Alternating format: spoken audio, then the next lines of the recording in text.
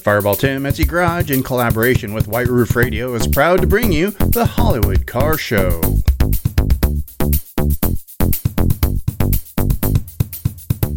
This is the Hollywood Car Show, episode number 4 for Friday, August 4th, 2023. Let's go! Whew. Way back in 2008, Fireball and I spent the day bebopping around Hollywood. We had a VIP tour of Warner Brothers lot, which was super great. What was even super greater is we got the chance to interview George Barris in a shop. This is that interview. You built a lot of cars for a lot of clients, thousands of clients over decades of time. But what are some of the cars that you had originally back in the 40s that kind of inspired you, and then got other people to want to have you build cars for them? Well, actually, I started out in 1938 as a 13-year-old boy, nice. And my parents had a hotel and a restaurant, and they gave my brother and I their hand-me-down 1925 Buick, which I was able to customize. And customizing in those days was going down to the hardware store and getting some house paint and painting scallops on the fenders. Woolworth 5 and dime, we got some foxtails. Went to the kitchen store, got some pans, made some hubcaps. And then I took the gold knobs off my mother's cabinet drawers, put them in the grill. Of course, when I went to school, that's where I got the terminology king, because I was a king. But when I got home at night and Mom couldn't get in her cabinets, of course, then I was in big trouble. Of course, I got grounded again for another week. Do you think that's a standard for automotive enthusiasm to rip off stuff out of your house and use them for your cars? Not really, but the standard was whatever way you can make it work to have your car look prettier, because we couldn't get those beautiful Cadillac hubcaps and those sombreros. Yeah. So the only way we can get it was when the Cadillac would pull up at the stop sign. By the time he took off and got into the street, his hubcaps were gone. Nice. And we had him that night on a nice 50 Mercury. Yep. But that was the extent of what we did, kind of like illegally, because we couldn't really find a way to buy them. Yeah, whatever it takes. Yeah, so that kind of got us then into the 40s. So when I went to school, I tried to take art. All they taught me to do is to draw flowers. I didn't want to draw flowers. I went into the metal shop, and they taught me how to make drain pipes. I didn't want to make drain pipes, so I went down to a little body shop over in Sacramento, and the guy threw some fenders out in the dirt and gave me a torch and showed me how to light a acetylene welder, and he says, go ahead and play. He said, whatever you want to do. I said, I don't want to repair fenders. I want to shape that fender. I want to make it look different. Mm-hmm. That's when I took a dolly and hammer and started whacking away and learning how to work the torch, and finally I learned more and more, and that's when I finally went into doing my first car. I got, after I lost the Buick, I went into a 32 Ford and nosed it and decked it and put some cat-eye taillights on it and recessed the plate. And buddies in school would come to me and say, oh, God, those cat-eye taillights look great. How about putting it in my car? I said, sure, $10. Yeah. Big $10 bill was great. So that was basically... And they went really far back then. And my first shop was my own shop, was my girlfriend. We were out in the country. My parents had a ranch, so my girlfriend she lived in a ranch, and she had a barn that she let me use to customize my cars. So I had a couple of cars in there, and I was working on a 34 Ford out in the yard, and I'm welding away on the back pan, and my buddies come up to me and say, George, gas tank's right there. I said, don't worry about it. I went and got a garden hose and stuck it in the gas tank, run the water all out, went all over the ground, the dirt, and I struck the torch, started welding again. My buddies come up to me, but George, gas doesn't just go away, it stays on top of water. Bologna sauce. Went and got a match. Whoa! Lost the barn, I lost the cars. You lost your eyebrows too? And I lost my girlfriend. Oh no. So that was the extent of my first shop, which was kind of exciting. And then I learned a lot from a guy by the name of Harry Westergaard in Sacramento. He was a real good metal shaper. Mm-hmm. Learned how to make fadeaway fenders, and I began to become more and more accustomed to how I can shape metal and get things doing. Of course, in those days, we didn't have English rollers, and we didn't have metal shapers. All we had was a big old hand roller and whatever you can find, and a suede sandbag and a wooden mallet, and you pound away. And I was fortunate to learn how to use an old arc welder, which it throw up so much heat it warped everything it went into. So it was a pioneering for me. And from the 40s, it was really the pioneering eras that I finally made a 36 Ford that was really wild. And I said, okay, I'm going to go down to the big city. Boom, I go to down to Los Angeles and went out to Piccadilly Drive-In, and that's where all the guys hooked up to do driving. And I looked at my 36 Ford, and I'm looking at these cars they got. And God, you chopped a 44 and it's ugly. You made the back higher than the front. You blacked out the windows and you put square doors. And when we all went dragging, we'd go up the Sepulveda Highway and line up all the cars, and two guys would drag. Of course, those days when they dragged race in the street, you dragged for pink slips. If you lost your car. Mm-hmm. Yeah. But all of us would line up, and music would go, and the girls would be out there dancing, and the lights are going. And this guy, Ernie, he had a 44. It was so ugly and had no door handles. And his girl come up to me and she says, "Well, George, how you open your doors?" I looked at him and I said, "Hey, how do you open your doors?" And he looks at me snotty and kicks, of course. That means he had a lever underneath the rocker panel. Oh, okay. He'd kick it.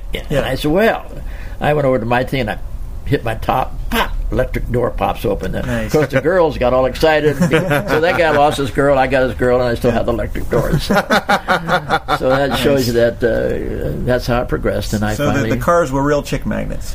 Yeah, well, they had the good old electric solenoids off the starters that we had with cables and pulleys, and not like today. Yeah. It was a pioneering then. Yeah, well, it must have been, because nowadays you can walk into any shop and you see pretty much any tool you need at a moment's notice to be able to do anything. But back then you had to make your own tools too, didn't you? Today what I call customizing is catalog customizing. Mm-hmm. Open up a catalog, whatever you want.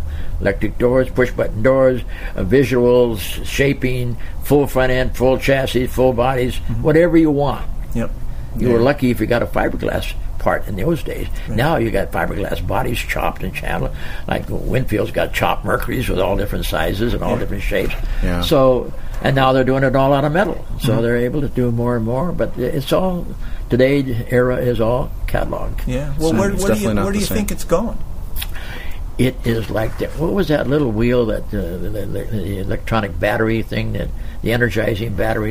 The Energizer Bunny. Yeah, the Energizer Bunny. That's the way the car industry is. It's just going to keep rolling and rolling and rolling. I see no end to our car culture. Mm-hmm. There's always going to be something from what I call the 50s was old school. Mm-hmm. Today is new school. Now we got vertical doors, we got hybrids, we got chopped Camaros, we got Mustangs made into pickups, we got Magnums that got 24-inch wheels in the back, 22s in the front, we got lifts that go up and down, it dances. So the car culture is just absolutely growing in leaps and bounds and stronger than ever, because the reason why is car industry and the car fun and the things that we all did and do will never go away, and it's enjoyable. I learned one thing. I got a rule when my grandson first started doing his first car. I said, "You got a rule, Art. Customs of L.A., none of us smoked. We have a 5-point rule. You don't smoke, you don't drink, you don't have drugs. So that means you devote yourself to 2 bad habits: cars and girls." Right on. So, of course, I put the cars before the girls, but that was okay too. But we had the greatest times in the world. Our Customs of Los Angeles was synonymous for tooling down to Balboa Island and to the club down there, or not the club, but the Rendezvous Ballroom, where Stan Kenton, I did a car for him. Lionel Hampton, I did a car for him. So we'd all take all of our custom cars and go down there, and it was kind of a thrill, because it became every year on Easter week, the Customs of Los Angeles would go to Balboa for a parade. Mm-hmm. So we'd all parade in with about 30 or 40 custom cars with no girls. So as we're going down the tour and we see a girl along the side that we like, we pop the electric button and the door opens and the girl would come in, which was great. So we were at that time, we were what we called jitterbuggers. We liked to do swing dancing. And that's why we went with Lionel Hampton and Stan Kenton. And by that time we went down to the Rendezvous and we reserved a parking lot. We pulled all the cars in and parked, and we all went in to go dancing. But the boyfriends would come over and they were all mad because we had the girls. I said, "Wait a minute." I said, "We're not, and he looked at my little guy. We had a little guy who was about 4 foot tall, and his name was Norty. And this 6'10" guy would walk up to him. "You got my girlfriend?" And Norty says, "No, we don't have a girlfriend. The only reason why you lost your girlfriend is because you're a you're ugly, you're no good, you don't know how to take it." And the guy looks at this little guy and he says, "You're talking to me like that?" And he didn't get 3 more words out of it, and Norty went into him like a barracuda. Boom. Then I grabbed the guy and said, "Wait a minute. We don't want your girl. We love to dance. Come on in with us. Stan Kenton's a friend of mine. Lionel Hampton's a friend of mine. We love to jitterbug. We like to dance. And it's just that our cars, we brought them there. If not, you'd all be out in the street still waiting to try to get in. Yeah. So the cars drew the girls because they were beautiful, and the cars drew a lot of us guys because we enjoyed doing it. And so that's basically how we had to really in the 40s and the 50s to really pioneer it. And of course the movie industry finally grabbed us because in the 50s came drag racing on the street up to Sepulveda, do all those dramatic things that we had to do. Cops would chase us all the time but they never could catch us because we're too fast. But we never did anything wrong. I mean, the most we ever did in the early days was get some sombrero hubcaps because but we'd leave some money in the door for them. So that well, there you go. Right on. We never wanted to really be stealing. We just couldn't get them. And so the fun thing that we had with everybody was that we all had fun. We enjoyed it. Car culture, the 60s became the real traumatic time because we went from movies in the 50s to television in the 60s. Now we're in every household in the world in the small box. Boom, came Beverly Hillbillies. Then came the Munsters, and then came Batman. Then came the Monkees, and then came the Green Hornet. Then came the Knight Rider, and then the Dukes of Hazzard. And the movie industry really cultured cars as well as Peterson did with the print media when we did the first show with him in 1948 at the LA Armory, where then he started the different sounds like Batman starting somewhere. So the movie industry was, and Peterson with Hot Rod Magazine in 48, Motor Trend in 49, Carcraft in 50, Rod and Custom in 51. Yeah. But I was able to photograph. I learned from John Derrick how to photograph cars, because when we had a car photographer for the magazine, he'd chop off a bumper or a fender, or he's used to photographing girls. And I said, well, we want cars to be full. I want to see the bumpers. I want to see that. And I don't want telephone poles coming off the back of the car. So I'd pick the sites that we would do, and that's why we became so synonymous with the print media to get worldwide through the print, through movies, and through TV. And then Detroit finally come. They said, oh, look what you're doing.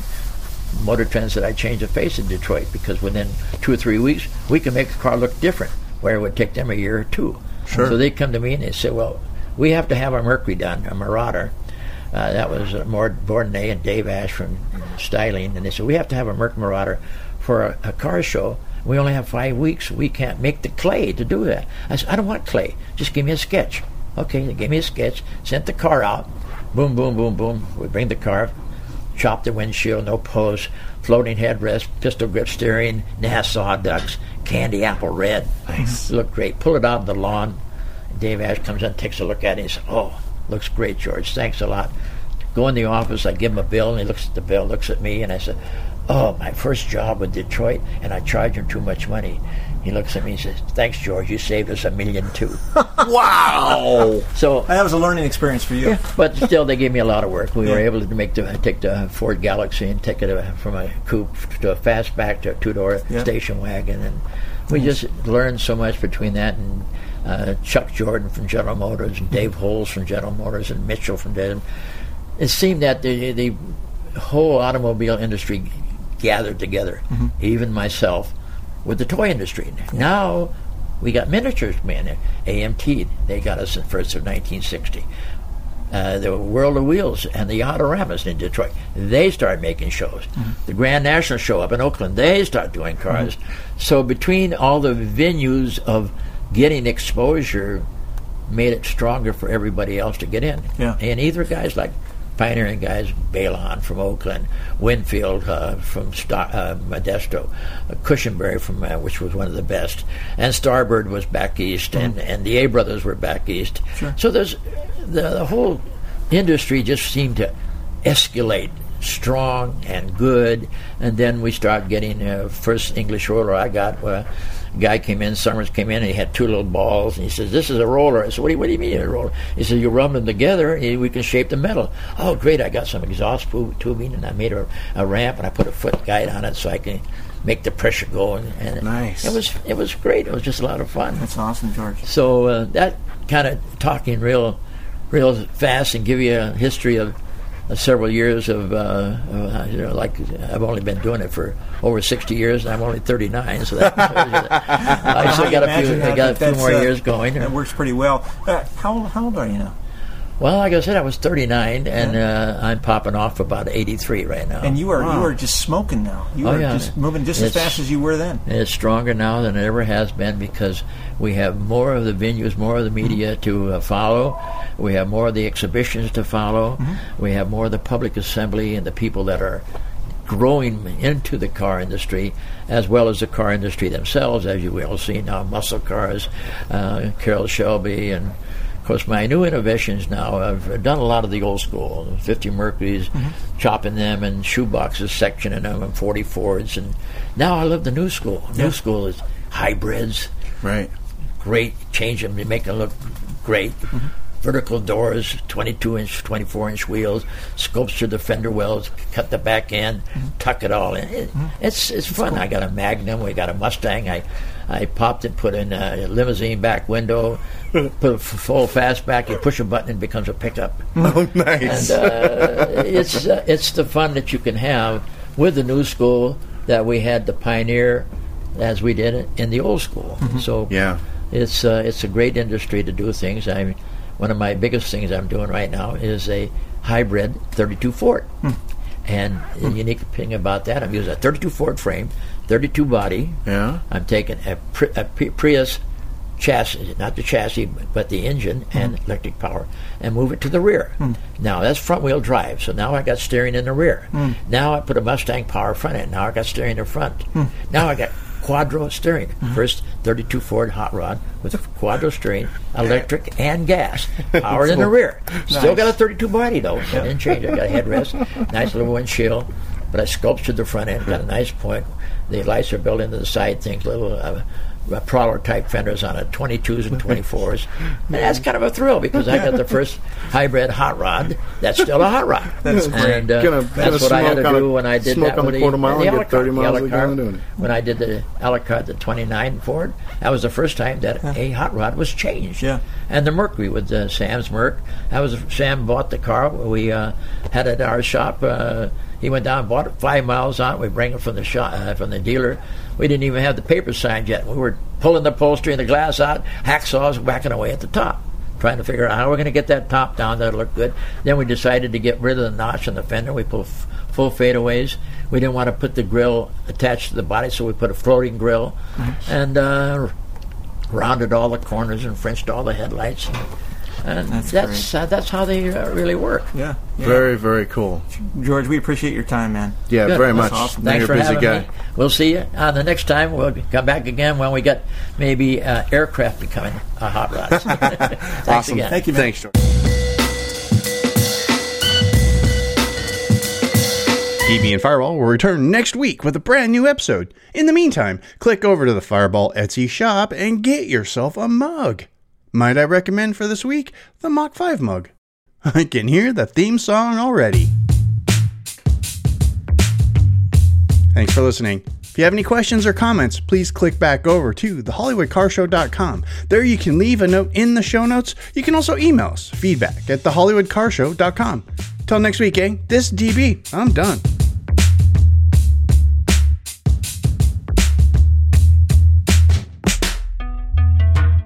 Silly. And you guys need to follow Fireball over at the Twitter, the Instagram, because he actually just posted a really cool picture of the Munster cars. Oh, yeah. Those are so Dragula, cool. baby. I'm going to do Dragula also, but I'll spread them out. Yeah, maybe. Because, so cool. Oh, and you posted the Monkeys car again, too, and that's just ridiculous. So yeah, it's crazy. You know, a lot of those people, most people think that George Barris pretty much built all of these cars, but he really didn't. He did a lot of very famous ones, Munster Coach and things like that. But like the Monkey Mobile wasn't built by George. Nope. It was Dean Jeffries, and some were like no-name guys. So back in the day, it didn't come down to who was necessarily the best builder. It was like who could build it for cheap. Yeah. They didn't have studios didn't have a lot of money, so they just kind of asked people to do stuff. And then, of course, Gene Winfield built a lot of cars for movies like Blade Runner and lots and lots of TV shows. Super cool stuff. Yeah, and he lives out in the desert. He's probably melting also. Yeah, probably. That's what we do in the desert. We melt, and then we sit by the pool, and then we just, whatever. It's kind of like a slug that's like waddling along the ground. Yeah, it's fine. We just stay inside all the time. It's always inside. It's inside all the time.